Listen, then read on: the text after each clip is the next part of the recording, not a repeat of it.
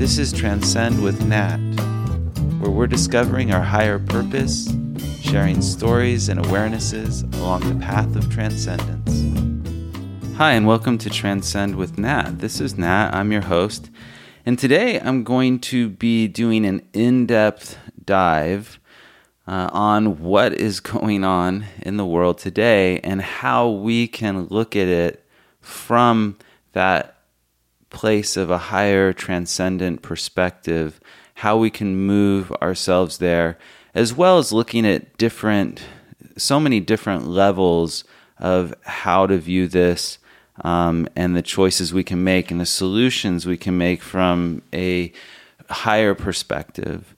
It's been something that I've been seeing, I've been talking to others, and there's a lot of people who are having a very challenging time right now, who have been greatly affected by the changes that are taking place in our world today. So I've been really sourcing inside because I too can get swept up in this current. And it is very easy because we're all, in a sense, on this, dealing with this strong current of what is taking place. And that current can move us, and to maintain our own balance and integrity as we walk through these times can be a challenge. And there's a lot of opportunity for growth and for moving into that higher perspective and to relate to the world and to others in a higher way, in a greater way, so that we can be those who hold the light, who hold the loving, who hold the caring and compassion for our fellow human beings and for this planet as we go through the changes that we're going through. It's one of those time periods where I personally have my own viewpoints. I have my own karma. I have my own opinions. And to really move beyond those, to come into a greater place of a higher view of looking at things, even for moments at a time, is something that at times can be very challenging, especially in looking at how to express all these different viewpoints and all these different perspectives with you. Simplicity is one of those things that I really go for in terms of the clarity of the information I'm giving. Actually, I'm going to be using a lot of quotes from a lot of different people and some excerpts from books and things that I have found valuable and that I also think, has been said very well throughout history from different people. And so when it comes to how I look at sharing this information and the simplicity, I came across this Steve Jobs quote, which I really liked. In terms of that, it says, "That's been one of my mantras, focus and simplicity. Simple can be harder than complex. You have to work hard to get your thinking clean and make it simple. But it's worth it in the end because once you get there, you can move mountains." So one of the things that I will do my best here, but it is such a complex look because we're looking at everything that is going on right now. So I'm going to start with the transcendent consciousness. And what that really is being able to move your awareness beyond the karma, and which we'll get into in greater detail, which is the karma of what's going on, but to get above the fields of right and wrong, as Rumi put it, moving beyond the ideas of right and wrong into Rumi's field, and to move beyond the situations. And I know that right now they can be very personal and it can be very triggering because there's so much fear out there and survival instincts kick in. And in that place, it can be difficult to move into that higher awareness, that open awareness, because you must let go of all the things of this material lower world inside of you and let go of your opinions and let go of your thinking about what's going on to move into that place. So I'm going to start by reading something from The Prophet by Khalil Gibran, which I find reading his words often can move me and move that convergence point within me. So it says, "And an orator said, 'Speak to us of freedom.' And he answered, 'At the city gate and by your fireside, I have seen you prostrate yourself and worship your own freedom, even as slaves humble themselves before a tyrant and praise him though he slays them. I, in the grove of the temple and in the shadow of the citadel, I have seen the freest among you wear their freedom as a yoke and a handcuff. And my heart bled within me, for you can only be free when even the desire of seeking freedom becomes a harness to you, and when you cease to speak of freedom as a goal and a fulfillment. You shall be free indeed when your days are not without a care, nor your nights without a want and a grief, but rather when these things girdle your life, and yet you rise above them, naked and unbound. And how shall you rise beyond your days and nights unless you break the chains which you at the dawn of your understanding have fastened around your noon hour? In truth, that which you call freedom is the strongest of these chains, though its links glitter in the sun and dazzle your eyes. And what is it but fragments of your own self you would discard that you may become free? If it is an unjust law you wish to abolish, that law was written with your own hand upon your own forehead.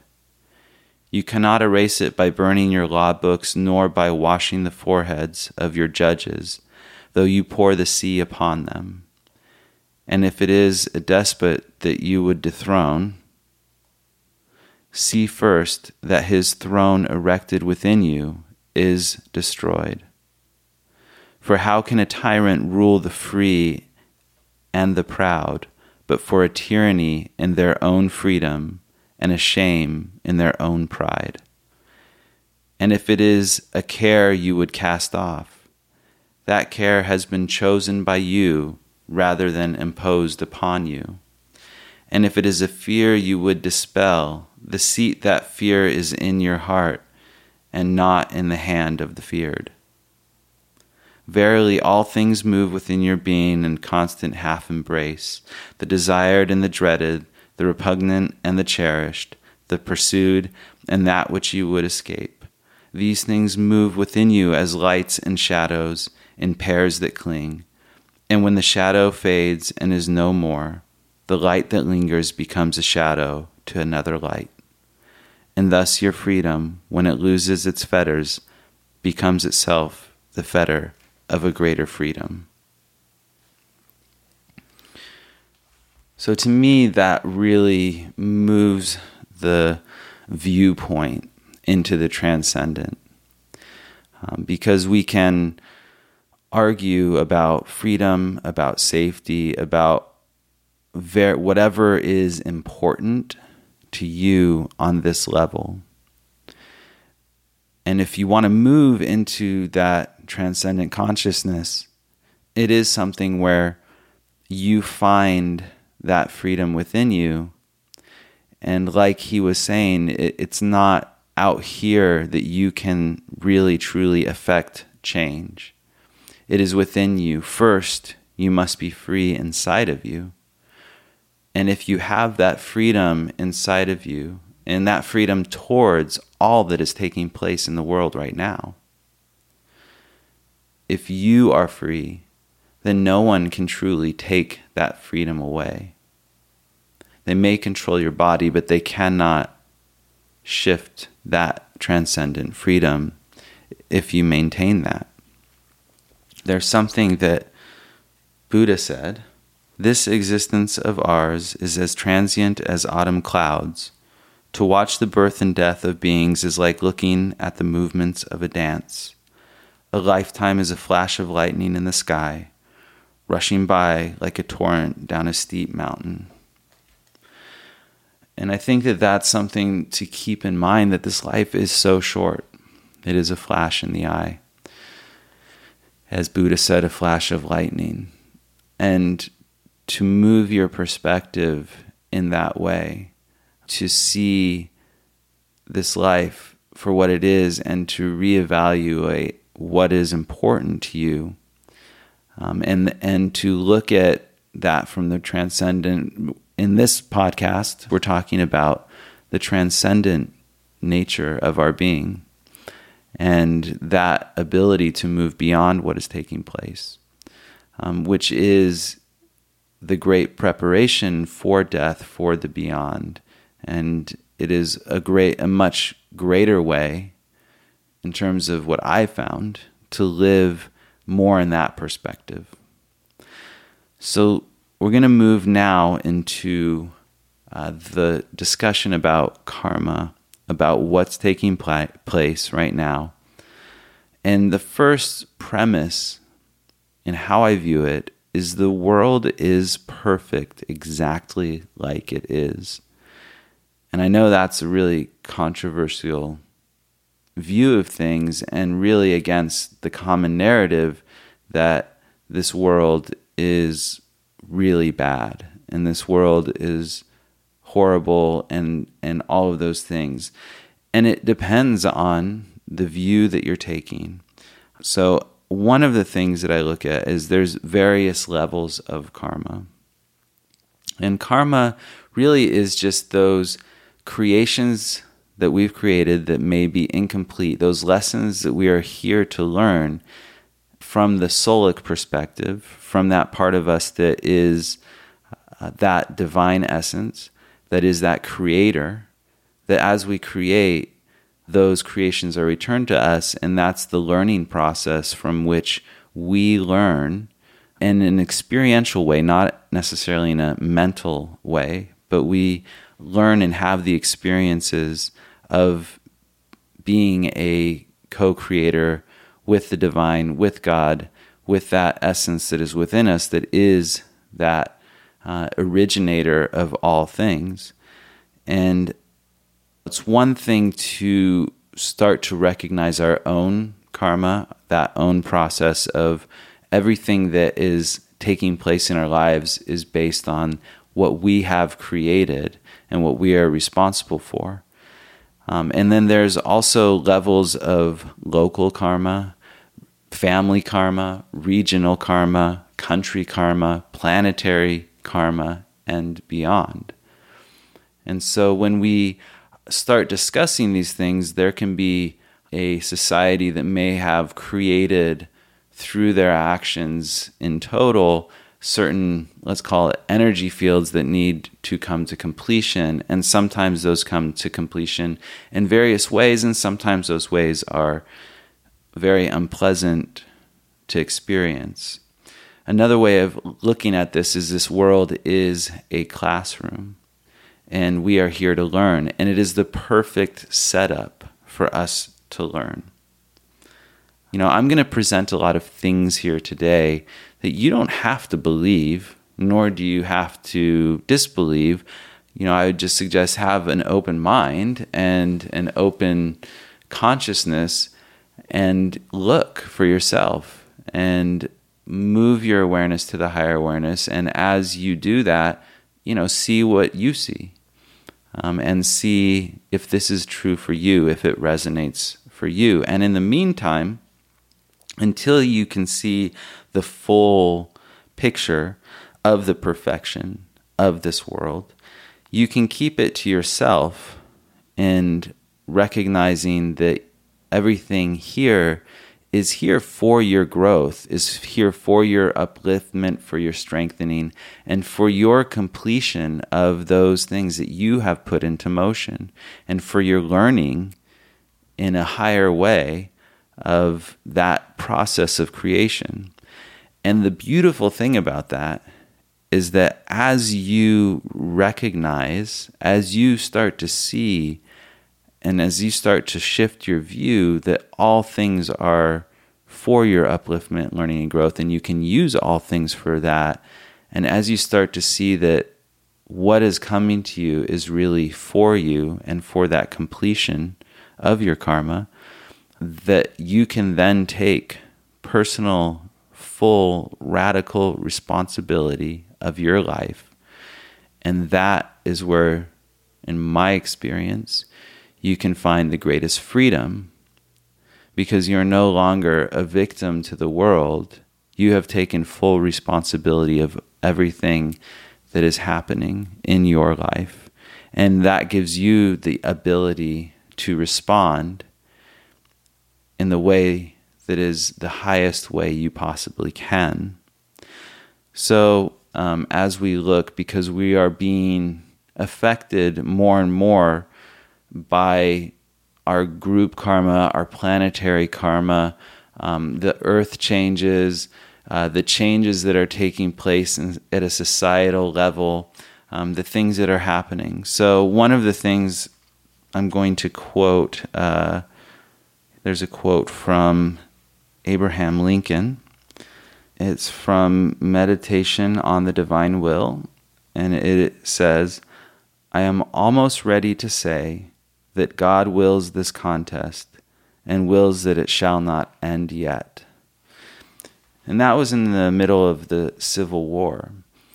And obviously that the level of death and destruction from the readings I've done on Lincoln weighed heavy on his heart, and the fact that it just kept going. And there was a point during, right after Gettysburg and Vicksburg, and I believe it may have been General Meade, I think, if my history is correct and my memory is correct. But I'm sure one of you can correct me if I'm wrong. You can write to me. And by the way, you can always write to me at nat@transcend.online. That's my website. I mean, that's my email. And you can just go to my website, transcend.online. And there's a contact form there also that you can write me at. I believe it's General Meade who was in charge. And Lincoln had, right after that Battle of Gettysburg, there was an opportunity for the Union side to end the war because they had the upper hand. And Lincoln knew this, and he sent orders according to the record, although they never found the actual orders, that they were supposed to press on and end the war. And for whatever reason, whether those orders weren't received or they were disregarded, that didn't happen. And that really, really upset Abraham Lincoln because he realized that the war then, because the Confederacy were able to, Lee's army was able to go back across the Potomac and get to their defensive position again, that would prolong the war for an indefinite amount of time. And that weighed very heavily on him because it was like they had the opportunity for success to end this contest. And to look at it is something that the karma that had been created had to be worked out. And it had to be worked out in this Civil War. And it was like, as that quote stated, like this had to play out in God's timing and not in the timing that Lincoln necessarily wanted. And I think that that's something to keep in mind, that there's sometimes as the karma is going through and working through, and to create a freedom from a certain karma, sometimes you have to allow it to play out. And that creates a completion so that karma is no longer on the people and on that society. And so this karma had to play out. And just as we are in today, and the way I see it, is the karma needs to play out. And we can hold the light, we can hold for the highest good to take place, and yet the karma needs to play out. And we are in a specific time period that it's really on purpose for what is taking place in a higher level. And it's really unpleasant too for certain people. And certain people, it's fine, though I think everyone is feeling at a psychic level, at a basic self level, what's going on in the world. And they can feel the discord that is taking place. And so one of the things that's going on, from how I see it, is that this is truly on purpose for where we are in the cycles. And I do view how things take place in cycles. And even in my investing and my looking at charts in terms of technical analysis and things like that, when I'm investing, I look at how there's different cycles for different asset classes. And you can see cycles everywhere when you start to look. And there's even in the Bible, there's Ecclesiastes has something on that. And I'm sure most people are actually familiar with that. And let me see if I can pull that up. And that is in Ecclesiastes chapter 3. There is a time for everything and a season for every activity under heaven. And there's a song in the 60s, to everything turn, turn, turn. There's a season, which comes from that Bible verse as far as I can tell. And the idea is that there are seasons, that there are cycles, and there are smaller cycles and there are bigger cycles. Like I said, there's cycles on asset classes, there's cycles of war, there are spiritual epics and cycles that we talk about coming into the new age. There's the changing of the yuga. There's whole energy consciousness that happen every 25,000 years, which just came onto the planet and left. And there's different cycles in history that take place. And one of those that I thought was really good was in The Fourth Turning. The Fourth Turning is a book that was written in the 90s talking about what was going to take place in terms of how they were looking at the cycles of generations of history. I thought that was a great book when I read it, and it is tracked pretty accurately with what's taken place. And let me read to you from a excerpt from that, because I think that it was fairly accurate on its timing, give and take some years. But it says, the fourth turning is due to begin shortly after the new millennia, midway through the 00 decade. Around the year 2005, a sudden spark will catalyze a crisis mood. Remnants of old social order will disintegrate. Political and economic trusts will implode. Real hardship will beset the land with severe distress that could involve questions of class, race, nation, and empire. Yet this time of trouble will bring seeds of social rebirth. Americans will share a regret about recent mistakes and a resolute new consensus about what to do. The very survival of the nation will feel at stake. Sometime before the year 2025, America will pass through a great gate in history, commensurate with the American Revolution, Civil War, and twin emergencies of the Great Depression and World War II. The risk of catastrophe will be very high. The nation could erupt in insurrection or civil violence, crack up geographically, or succumb to authoritarian rule. If there is a war, it will likely to be one of maximum risk and effort, in other words, a total war. And then later on, thus might the next fourth turning end in an apocalypse or glory. The nation could be ruined, its democracy destroyed, and millions of people scattered or killed. Or America could enter a new golden age, triumphantly applying shared values to improve the human condition. The rhythms of history do not reveal the outcome of the coming crisis. All they suggest is the timing and dimension. We cannot stop the seasons of history, but we can prepare for them. Right now in 1997, way back, we have 8, 10, perhaps a dozen years to get ready. Then events will begin to take choices out of our hands. Yes, winter is coming, but our path through the winter is up to us.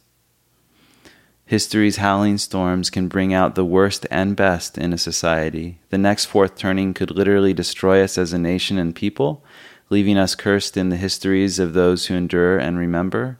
Alternatively, it could ennoble our lives, elevate us as a community, and inspire acts of consummate heroism, deeds that will grow into myth-like legends recited by our heirs far into the future. So that was written back in the 90s, and I think that, depending on, I've looked at others who have studied cycles, and this was simply based on cycles of generations in history and going through history and finding the various cycles. And there are different cycles. I've listened to others who think that the cycle will be going through 2032. It depends. And long before that, even in the 70s, 80s, there's definitely been spiritual teachers, including my own, who discuss the time period we're in as one of great difficulty. So there's definitely something about this time period. Now, there's a quote by Thomas Carlyle I really like. It says, "No pressure, no diamonds." And so one of the things to look at during this time is that it is an opportunity for each one of us to live more fully in the integrity and the higher consciousness, in finding what is true for us and living in that more fully, and being an example in the world of that which we would like the world to reflect back to us.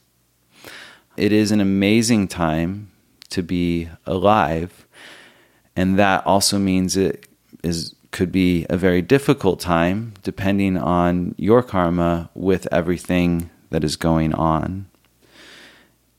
There's been things that have taken place spiritually during this shift over, this ending of a cycle and beginning of a new one, which we're in that process. And this takes time to play out.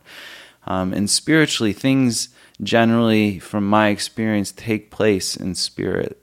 Wars are fought in spirit before they manifest here. So the things that are happening here on this planet are in a lot of ways a reflection of things that have already taken place in other levels.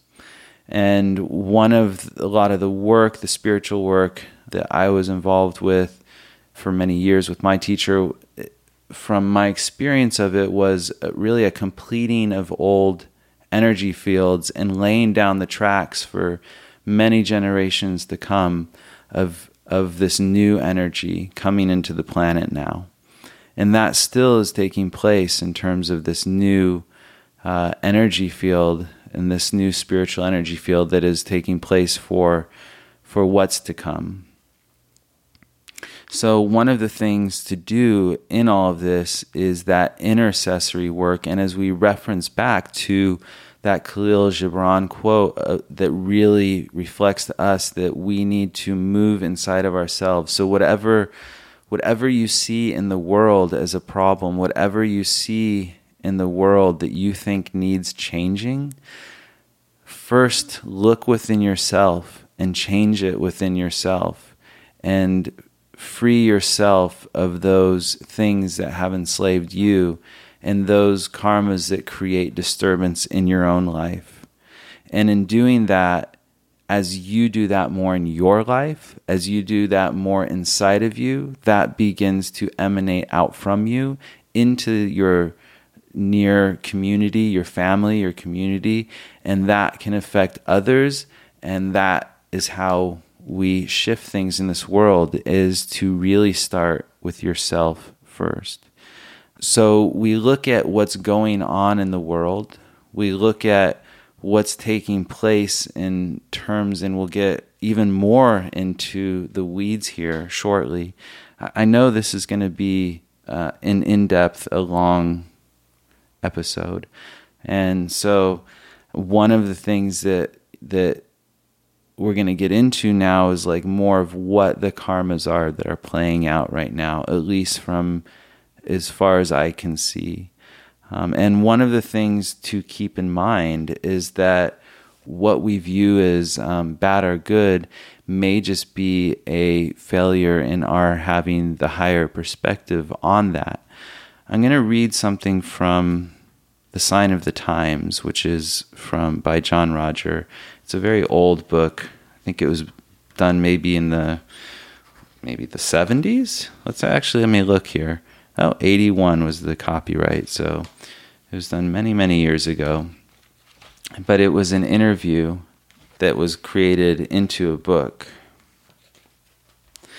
And he started talking, he was questioned about the Vietnam War. And I think his answer could definitely be looked at and applied to how we might be viewing what's going on now. The question was, on a more epic level, what about the Vietnam War, for instance? So many of us judged that as incorrect and participated in demonstrations saying that our country's actions were incorrect. What about that type of thing? J.R. said, if the Vietnam War was really incorrect and you know that, then you can also tell me if it's all right for your neighbor 2 blocks down the street to be dating the girl he's dating. It's not quite as epic, but if you can know what's right for all the Vietnamese people, surely you can tell me what's right for your neighbor 2 blocks away. And if you say, I don't know that, I can't tell, then how can you tell about Vietnam? You might say, well, my view was based upon reasoning and emotion, and that killing is wrong and all that. But you have only judged that on a period of 10 or 20 or 30 years. Let's look at the Vietnamese people for the last 3,000 periods of their existence. As a collective group, they may have gotten exactly what they created for themselves, and they may have balanced all their karma. Now, is it bad for them to be karmically free of all of that? Is that wrong? Perhaps that particular freedom didn't come about in a really popular way in terms of what we all might have wanted it to be, but it came about in a way that was entirely perfect. There was no overkill, there was no underkill. The Americans that went over there and were caught up in it were part of that Vietnamese process thousands of years ago. And even though they were born in America this life, they were pulled back there to complete their karma also. And those who went through the war unharmed were not part of the process and came home safely. So how can that action be judged as wrong? Now you can say, based on what I'm seeing right now, I don't like it, and they are fighting and killing each other, and I can't do much about it from my room here, and being righteously indignant won't help. So I think I'll just go within to the peaceful place and stay centered. Then when everyone else is running around in chaos emotionally and physically, I'll be able to assist them because I'll be calm. In the midst of confusion and chaos, it is always helpful to have people who are centered and calm. It's nice to be able to suspend judgment to say, I don't know what's going on, and I'm not going to decide what is right and what is wrong. But when it's all over, I'll do what I can to assist those people who have become involved in the turmoil. It's nice to just assist, not to punish or attempt to make anyone see any particular point of view. It helps just to lift people and give them the vision of unity and brotherhood and oneness.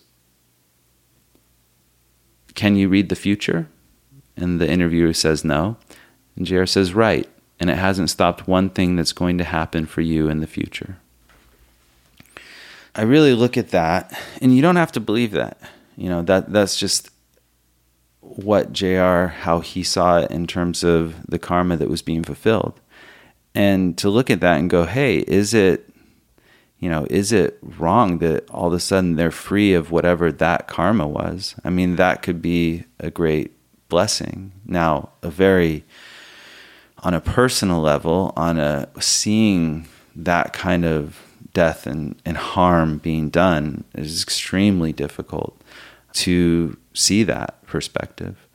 But then we look at today, and I think that last part was really the key. It was the key, which is you move into that calm place. I spent time with, and I actually interviewed Siri, who was on the show many moons ago. He's a medic, and he had seen and been through a lot of really rough situations in the area that he was a medic, including being in that function in the Middle East during the wars. And one of the things that I noticed in his in how he worked is when there was difficult things, when there was things that were traumatic, that were hectic, that were chaotic going on, is the moving, just this habitual place of moving into slowing down and to being calm and just being matter of fact about what was going on. And I think that that's something that if we look from a spiritual level, if we can move into that center inside of us more and more as what's taking place in the world is going on, and we suspend our judgment of this is right and this is wrong, and these people are right and these people are wrong, and these people are idiots and these people are horrible, and we just take the time to move into that place beyond the chaos of those kind of recriminations and pointing of fingers, where we move into the place where we are going to be the one, we're going to be the adult in the room. We're going to be the one who is maintaining the integrity of our own truth and our own calmness and our own maintenance towards that place inside where there is peace. So that regardless of what is going on in the world, we're not there to decide what's right and what's wrong. Because maybe there is something at play that is perfect, that is clearing the karma. And maybe, and that's the other thing, we all have our personal karma. So maybe our karma is to be involved in that. And maybe our karma is to be involved in one side or the other side. And that's something to look at too. And even though we may be involved in that karma, there's still an opportunity as we're working through that karma to maintain that transcendent consciousness. And sometimes there are those, from what I've seen, where there's two different sides of, let's say, a war, and there are those on both sides that have that attunement to that transcendent consciousness and are holding the energy as the karma on each side of a certain war or a certain conflict, where there's people on each side that are holding that energy as this karma gets worked out by those who need to work it out, so that comes to completion. And sometimes the spiritual action is to be on one side or the action, and so we may have karma in that, or we may just be on one side or the other holding in that. But even in all of that, we can choose to tap in to that source within us that is beyond all of our opinions and all of our thoughts, and move into that direct line of energy, maintain that, and from that perspective go, hey, I'm going to be here to help pick up the pieces. I'm going to be here not to punish people for creating this mess, but for assisting them in cleaning up the mess. I'm just here as a garbage man. I'm just here helping clean up the mess and help restore people's dignity, integrity, and we do that through that compassionate process, through understanding, through acceptance, and through our enthusiasm, which is that energy of God, of the abundance and viewing the abundance of life, even in the midst of seemingly less than abundance. Let's go more fully into these ideas of punishment versus compassion, of collectivism, totalitarianism, orthodoxy. As we get more into the weeds, it's one of those things for me to navigate this in a way where my intention is to give you the information clean and to share with you from the integrity of how I am seeing these things. And my risk in going further into the details of what's going on is that my karma can start filtering how I see things. And I recognize that. And so it really does become, which I'll get to later, check it out for yourself. Don't believe anything anyone tells you just because they say it or just because it's written. This is something I definitely grew up on Star Wars and the Rebel Alliance and my little inner rebel and my little inner pirate, especially now that I'm living in the Caribbean. I definitely have always had that questioning, and something that, another Steve Jobs quote, of course, it's better to be a pirate than to join the Navy. And that's something that definitely resonates with me. But even though I have that view and I have that kind of tendency, I'm doing my best here to keep this clean. So as I said, we're going to talk about checking it out. And there's something about that. There's something about questioning what is taking place and questioning what you're being told. And that includes questioning anything. And that's something that my teacher, John Roger, he used to say, check it out. Like, that's a big thing. Don't leave your brains at the door. And that included anything he would say. It's like, you are responsible. You are completely responsible to check out for yourself what resonates as true for you and what is best for you in your life. And that is something that's really important. And one of those ways to check things out is to question, to look at, especially with what's going on today. You can read things, you can hear experts, but question, what are their incentives? If you understand human nature, we tend to be swayed in how we see things by what we're incentivized to see, financially or in other ways, through power. What's the motivation of those authorities, those experts, and questioning the main narratives of the day, because truth holds up to questioning. Truth does not need defending. Truth is innately immune when it's honestly tested. And that's one of those things of censorship ends up having the opposite of what it may be intended for. And shaming people has the opposite results of what people may be intending. And personal attacks do too, because then as people feel attacked or shamed or censored, they move into defensive posture inside of themselves, and it creates a distrust. Buddha knew to check things out. Let's look at that quote.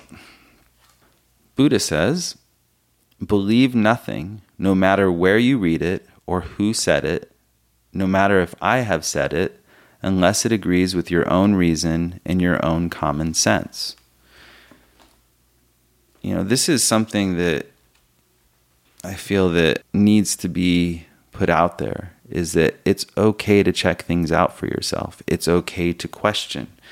It is okay. And even if you look at the biblically, in Matthew, there's this parable or story of the wheats and the tares, the wheats and the weeds, and how a farmer planted his good seed in the good soil, and then his enemy came and planted a bunch of weeds, and the people came to the farmer and said, "Hey, what do we do?" And he's like, "Well, if you pull out the weeds now, you're probably going to also pull out the good wheat, the good plants with those weeds. So let them all grow up, and then we'll take the weeds out when we harvest, and we'll burn them." And I think that in a way, to me, in the way I'm going to interpret it right now, because everyone else gets to interpret it how they like to, so I do too, is that, when you have truth and lies and you have all of this together, rather than trying to take out and censor lies, if you look at it that way, it's better to let it all grow because it will be separated in the results. And the truth does stand up, and the truth is much more powerful than those lies. And I'm going to read something from Viktor Frankl now. Unlike an animal, man is not told by drives and instincts what he must do. And in contrast to man in former times, he is no longer told by traditions and values what he should do. Now, knowing neither what he must do nor what he should do, he sometimes does not even know what he basically wishes to do. Instead, he wishes to do what other people do, which is conformism, or he does what other people wish him to do, which is totalitarianism. And then in a Bertrand Russell quote, collective fear stimulates herd instinct and tends to produce ferocity towards those who are not regarded as members of the herd. And I think that that's a lot of what we're seeing right now in this world, is there's a lot of fear, and there's a lot of fear being promoted in how things are being discussed and how the information is being presented. And as I've talked about before in that episode on totalitarianism and spiritual fascism, this fear triggers different parts of our brain, parts of our consciousness, which as we give energy to things, we create more of that. And so if we want more joy and peace, we need to focus on that. If we focus on the fear, we create more of that. And what is the solution, though? And that's the one thing. I mean, I've shared with you how I'm seeing things, but you get to choose. And the solution, the great news about this is even if you don't believe or see it the same way as me, the solution is still very much applicable and still, to me, is very much the same. So to share, I'm going to share from John Rogers' book, Timeless Wisdoms. There's a quote in here that to me describes the solution of the times that we're in, because there is a lot of punishment going on. There's a lot of disturbance. There's a lot of conflict, and there's just so much againstness. And to me, that's something that we can all see, no matter whose fault we believe it is, that we all believe it's somebody else's fault. But we can take responsibility for ourselves and choose not to enter into the againstness.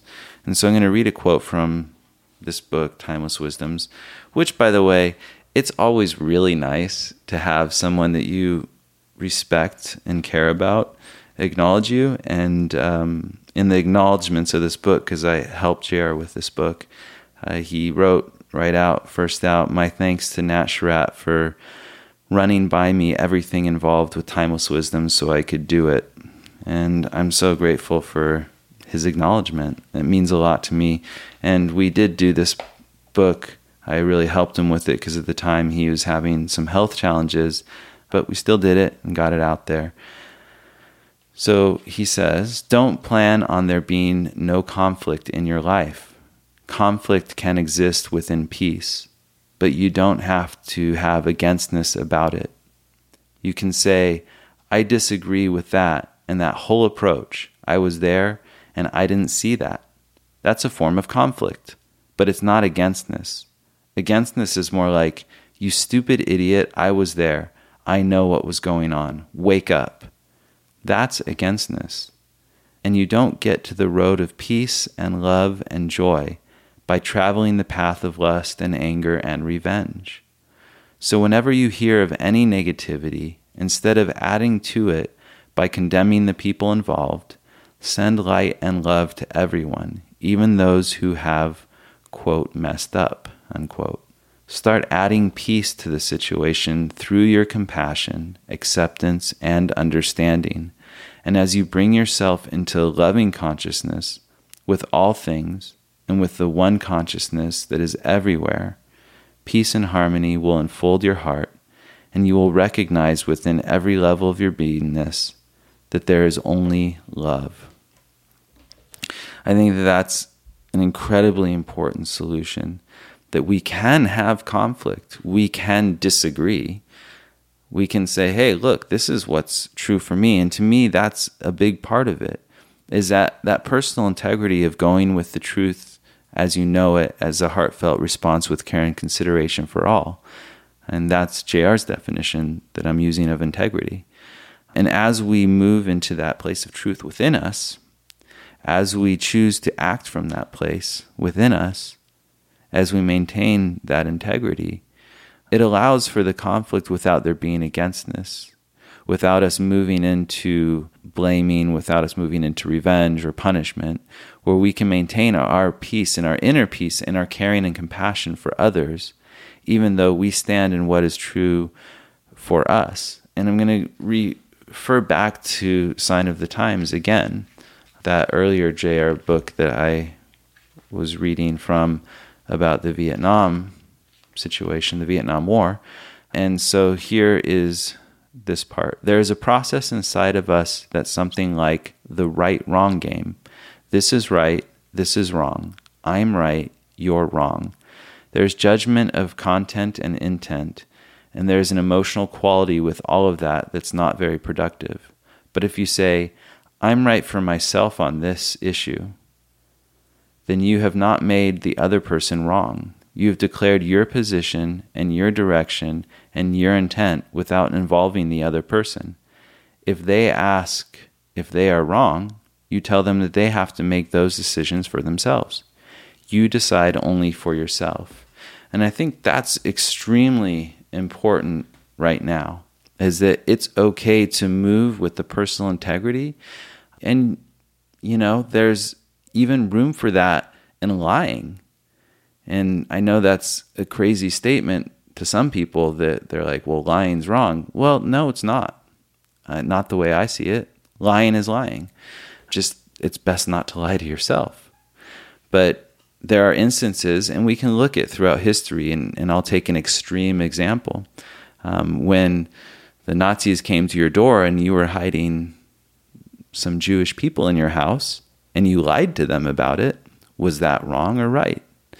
In terms of, like, if you were hiding and helping slaves in America's past who had run away to help them get free and get to the north, and you lied to authorities and you were doing illegal things, was that right or was that wrong? Well, for those people, it was in their integrity to lie to the authorities to do what was necessary to help others. So in extreme environments, really understanding what your integrity is an important thing. And it's important to get into that place inside of you that is true. And that integrity goes beyond morals. And that goes beyond legalities as well. So that's something, as we go through this time period, that it's extremely important, at least for me in my life, to maintain and do my best. And do I always live up to that? No, it's a guiding light. It's a star that I'm moving towards. And when I get off track, I realign with that and I move towards it. And I continuously do that. And one of those areas to maintain the integrity is in health, in our health choices. Now, JR defined health as loving who you are. And I think that's a great basis point, is to start that process of bringing that loving energy into any areas where there is distress and disturbance. And that can be through the simple act of just breathing into it. And anyone who's had like a massage or something where there's a lot of pain being inflicted, it seems, by someone who's supposedly massaging you, which is supposed to be nice, but where you're working through some of these blockages in your body, that breathing into it can be extremely helpful. And so you can really look at that as a starting point and focusing on health, not focusing on disease. That's one of the things we get what we focus on. So there's just so much right now, so much of our world focused on disease. And, one of the things I've lived a very alternative life in terms of health. I've been very exposed to both the allopathic, the Western medicine, and I've dealt a lot with that in my life. And I've also dealt with a lot of alternative and new treatments and things that are outside of that mainstream view and are considered heretical, especially in this day and age. And one of those, so there's a few stories. I'll start with one. And one of the stories is when I was starting back in the late 90s to work for JR, right before I came on to work on his staff with him directly and to travel and work with him, he let me know about him having prostate cancer. And at the time, it was the solutions in medicine were, in terms of surgery, were much more, there was much more risk to consequences, negative consequences to those surgeries back then were far greater than they are today. And JR decided to opt into a different approach to dealing with that prostate cancer. He was told to do the traditional methods, the surgeon said to cut, and he wasn't willing to go that route. And so he went to a clinic in Switzerland that was doing very alternative things like working with meridians, pulling teeth that had metals and things like that in it. And also they were injecting, I don't remember, I wasn't on the trip with him, but I think it may have been saw palmetto and maybe other things directly into the prostate. Maybe, I don't remember. It could have been like milk thistle or what's the kissing one where you're at Christmas, mistletoe. Yeah, there was something. I don't know. I don't take my word for exactly what was being injected, but let's just say it was extremely alternative, and it was being injected directly into his prostate. And one of the stories he told me at the time, because we were in contact at the time, and we talk about it, is that when they do that, when they take this needle and put it into his prostate, which I'm sure from what I heard was a very unpleasant experience, that he would start singing Moon River, which was a reference to an old Chevy Chase, an old comedian that some of you may remember, where he was getting a prostate exam by a doctor, and when the doctor did that, he started singing Moon River in the song Moon River in that comedy. And so, of course, JR was making light of a situation, and I mean, cancer, and at the time it was a serious situation, but JR was having a good time with it, making light of it, laughing, joking around with it, and I'm sure it was also very unpleasant. But that was my experience of JR, is that even in the unpleasant times, and even in the difficult times, and even personally unpleasant to him and painful, that he would make a joke. He would laugh about it. He would be lighthearted about it. And I think that that's something that we can all take right now, and we can start making jokes about what's going on in the world with coronavirus, with COVID. We don't have to be so serious about it. And I know that may ruffle some feathers to say that because, people get very emotionally worked up, but it actually is really good for your health to laugh. It's really good for your health to view things with a more lighthearted approach, because it's not going to make them more severe. It's not going to make the situation more severe to laugh at it. It actually gives it less power and less energy.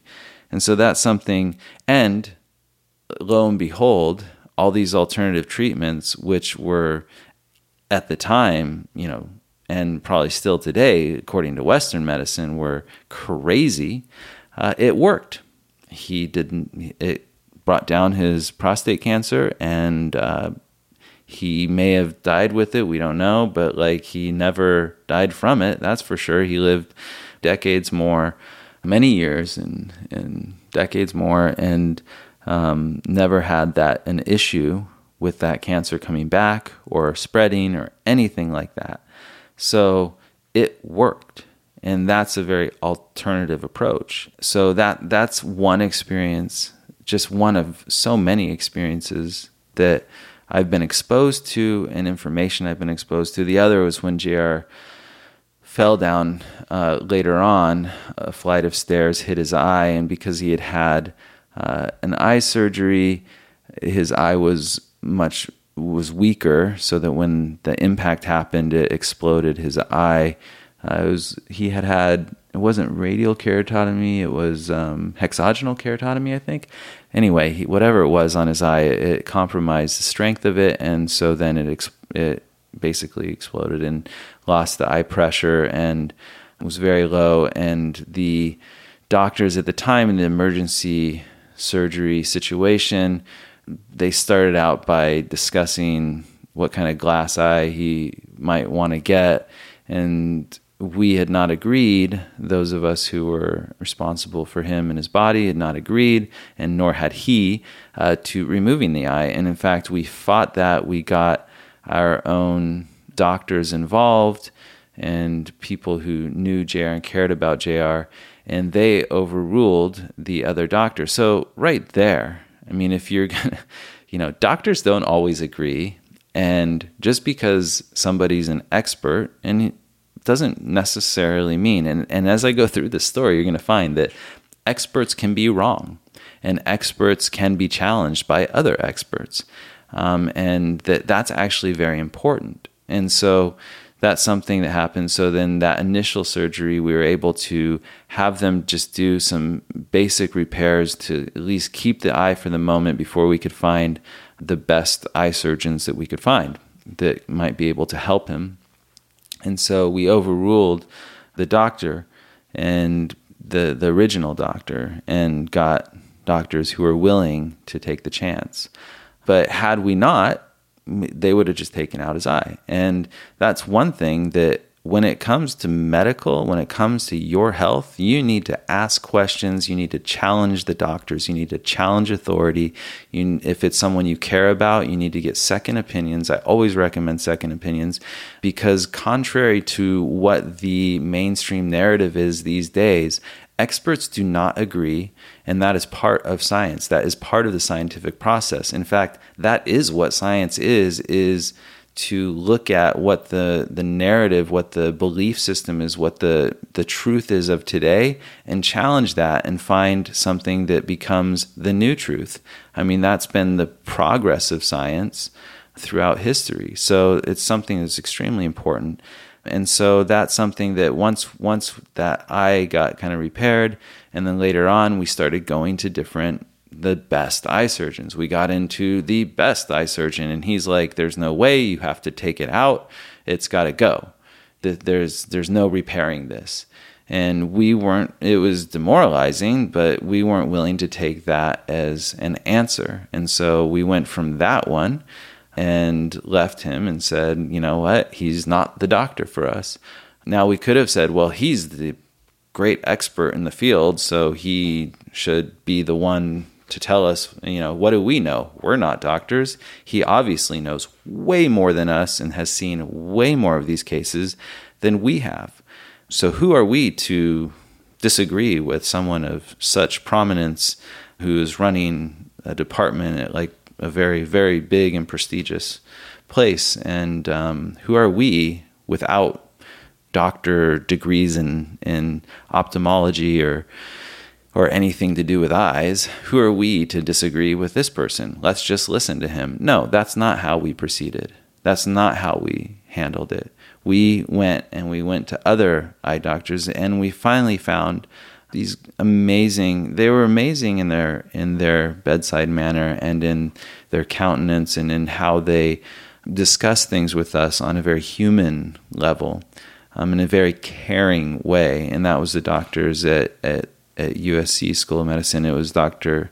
Chang and Dr. Song, and one was a corneal specialist and the other was a retinal specialist. And at the time our first meeting, which I believe was just with Dr. Chang, He gave a very similar prognosis to the others, but he was very kind about it, very caring. And then we went home. It still was like, we're not sure that we really want to do this, but he seems like a really stand-up guy. And the next morning we got a call from him, and he's like, look, him and Dr. Song and their team, they'd been experimenting with this new way of doing eye surgery, which was counter to what they learned in the textbooks. And they'd only done it on animal eyes, on, I think, pig eyes, maybe a monkey eye. And they were in research with it, and they'd never done it on a human, but they had gotten good results in the tests that they were doing. And if we were basically willing to give it a shot, if JR was willing to give it a shot, that they would do it on him, and that they would do this procedure, which wasn't what was called for by all the textbooks, and actually was contrary to what the common belief was at the time. And so we said, sure, of course we're going to do this. JR was for it, and all of us were for it, those who were responsible for helping him and taking care of these things. So they did the surgery that they hadn't done on a human before, and it worked. And, the damage was extensive, so it brought back, we were able to get back the pressure in his eye. He was able to see light and dark and movement. And so that was, according to us, a success because we didn't have to get rid of the eye. And all that's to say, as an example of just things that I've experienced in my life where, we questioned the experts, we questioned the narrative, and we found people who were doing things which were outside of what was normally known at the time. And that's really how science progresses, is people willing to look outside of the box. And so just as you're looking at what's going around us about health today, science isn't meant to be religious. It's not meant to be there's one truth. It's not an orthodox science. It's supposed to be something that is testing boundaries and testing what is known. And there's actually a great quote that I would like to apply to this by Benjamin Franklin. If I can look it up here for a minute. And that is, without freedom of thought, there can be no such thing as wisdom. And so this freedom of looking at things differently, and that includes with what's going on with COVID-19, with the coronavirus, and how people are even looking at disease, looking at viruses, because you know what? There may be someone in the scientific community who looks at things differently, makes a different discovery that totally turns on the head everything we've known about viruses, about disease, and becomes the orthodoxy of tomorrow. But these things can happen.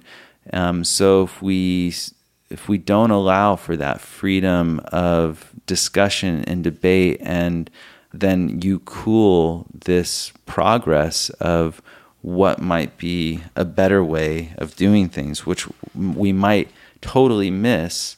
Someone may find the best solution to everything going on from a health perspective, and we could miss it because it just gets censored, or it's politically not viable, or it's not gonna be something that makes enough money for certain people. So that's something to keep in mind as you're looking at things, as you're supporting things, is to look at a diversity of scientific thought is something that's good, because as I said before, the truth does win out in the end, in a long enough time frame. At least that's what that's how I choose to look at the world. And another thing is really, if what we focus on, that's what we attract to us. If you are just focused on disease and preventing disease, you're not focused on health. Those are two very different things. Focusing on preventing disease would actually create this almost fighting dynamic. Like you're trying to fight a virus, you're trying to fight disease, you're trying to prevent it. It's a fear-based model versus actually standing for health and choosing for health and focusing on those things that will make you healthy. Because one of the things, and I'm sure someone has said this, but you can have money, you can have wealth, but if you don't have your health, you don't get to enjoy any of that. Focusing on more of what you want is something I highly encourage. I highly encourage you as much as you can to stop focusing on disease and viruses, stop focusing on trying to prevent that even, and start focusing on what can we do to build your own health, your own system, so that you, if you're living life, you're living it from a very healthy way. And that includes mental health. And I think even Plato mentioned something about that back in the day, that, you can't divorce mental health. Well, actually, let me just look for that quote. Hold on a sec. Okay, so here it is. The greatest mistake physicians make is that they attempt to cure the body without attempting to cure the mind. Yet the mind and body are one and should not be treated separately.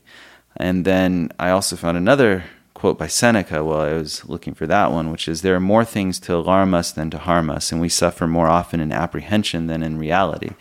It really is true that you really need to, that health includes your mental health, your well-being, mentally, emotionally, that connection with spirit, and physically.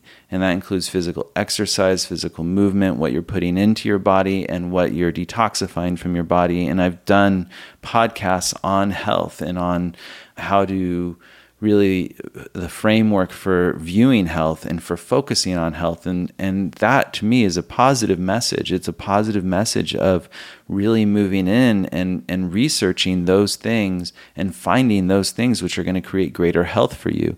Because, if you're in the midst of a situation that is a health crisis in the world, and now we have multiple health crises, we have mental health crisis as well. And this is something that, based on how we've responded to the physical health crisis, and there's even more physical health crisis. And as we continue to focus on disease and health crises, we're going to probably create more of them. But if you decide for yourself that you're not going to focus on that, you're going to focus on your health and well-being and making choices that benefit that, regardless of what anyone else thinks of you, that is a positive and hopeful message, because it's something that you can do for yourself. And it's a much better life to be healthy and to continuously go. And health is a direction. It's not an end point. Health is a direction. It's a direction that we travel. We're either traveling on a healthy pathway or we're traveling on an unhealthy pathway. And a lot of that is what we focus on, and that is determining where we're going. And so that brings us into the final part of this, which is about living life, about transcending, and about being of service. And there's a quote, I'm going to go back to Ecclesiastes in the Bible, which had that part about, and this is actually right after that part about the cycles, about there's a time for everything. I've decided that there's nothing better to do than go ahead and have a good time and get the most we can out of life. That's it. Eat, drink, and make the most of your job. It's God's gift. Amen. That's what I want to say to that. Enjoy life. You have, and like we said before, this life is so quick. Life goes by so fast that enjoy each moment. And that is a choice. And that is something that we all get to choose to do. And I am going to read to you a Oscar Wilde quote. To live is the rarest thing in the world. Most people exist. That is all. So don't just exist. Life is a blink of the eye. Love it fully. Live it fully. Enjoy it fully. Something that I really encourage and to focus on And I know that there's a lot going on in this world, and we've kind of gone through it. We've gone into the weeds of it. We've talked about the karma of it. We've talked about the transcendence. We've talked about being compassionate, and that the opportunity is, even in the midst of the conflict, even in the midst of the disagreement, to have compassion for each other and to choose what is true for you and allow others to choose what is right for them. But if you really, really want to change the world, it really is simple. You've got to start by going inside. And that was, we talked at the very beginning, I used that Khalil Gibran quote from the prophet, which was about releasing the chains and those things that are enslaving you inside of you, so that you can have that freedom outside of you. Because this world truly is a reflection of our own inner attitudes and our own views of the world. And if you shift that inside of you, it doesn't matter what's going on outside of you. And that's the process. This is an amazing time period where you can choose to stand up in the integrity of who you are, and to go inside and to choose that loving essence once again. And really, it's so simple. You chant those sacred tones. You chant the sacred names of God. I've talked about this in other episodes, that process of doing spiritual exercises, of attuning to that place inside of you where it's even beyond truth. It is just that eternal existence that is who you truly are. It is that divine essence. We call it the soul. It's that tapping into that pure, unadulterated innocence, that place inside of you where it is the origin of all. It is the original intent of God. And riding on that light and sound into God, into the heart of God, on that sound current, and connecting to that essence within you, and then allowing that to move out from you. You don't even have to allow it. As soon as you're tapped into that, it automatically moves out and touches all those who you come in contact with. But to do this, as you go inside to this place, and this is the beauty, you have to disregard everything I've said here. You have to disregard all of your opinions. You have to disregard all of your points of view. And so do I. Anything I've said here, anything that I view, anything that's personal to me, any positions, any attachments to these psychic material levels, you've got to drop them. I mean, Jesus even talked about it, about the camel going through the eye of the needle. Well, what that was in reference to is there was a gate in Jerusalem. I believe it was in Jerusalem, but there was a gate through the walls. And in order for the camel to get through that gate, you had to take everything off of the camel. And it was for security purposes, but you had to take everything off of the camel. And the camel, I think, even had to get on its knees or something and kind of crawl through to get through this gate. And so that was in reference to having to let go of all the attachments and possessions and things that we carry in this world so that we can move through and get into that kingdom of heaven. And you can do that. You don't have to die to do that. You can do that right now. You can move into that place. And in order to do that, you disregard all of your points of view, all of your political leanings, what side you're on any of these issues. You really just got to let it go to move into that place where even your attachment to being free, even your attachment to being safe, any of your attachments in this world, and that's what Khalil Gibran was speaking to, you've got to let them go, because you can't have freedom until you do that. And that's how you move inside. You let all of that go, you attune to that energy, and that is the only way to truly change anything in this world, is through using that energy. I'm going to end this episode with a couple more quotes. So the first one is from Lincoln, and he says, "It is said an Eastern monarch once charged his wise men to invent him a sentence to be ever in view, and which should be true and appropriate in all times and situations. They presented him with the words, and this too shall pass away.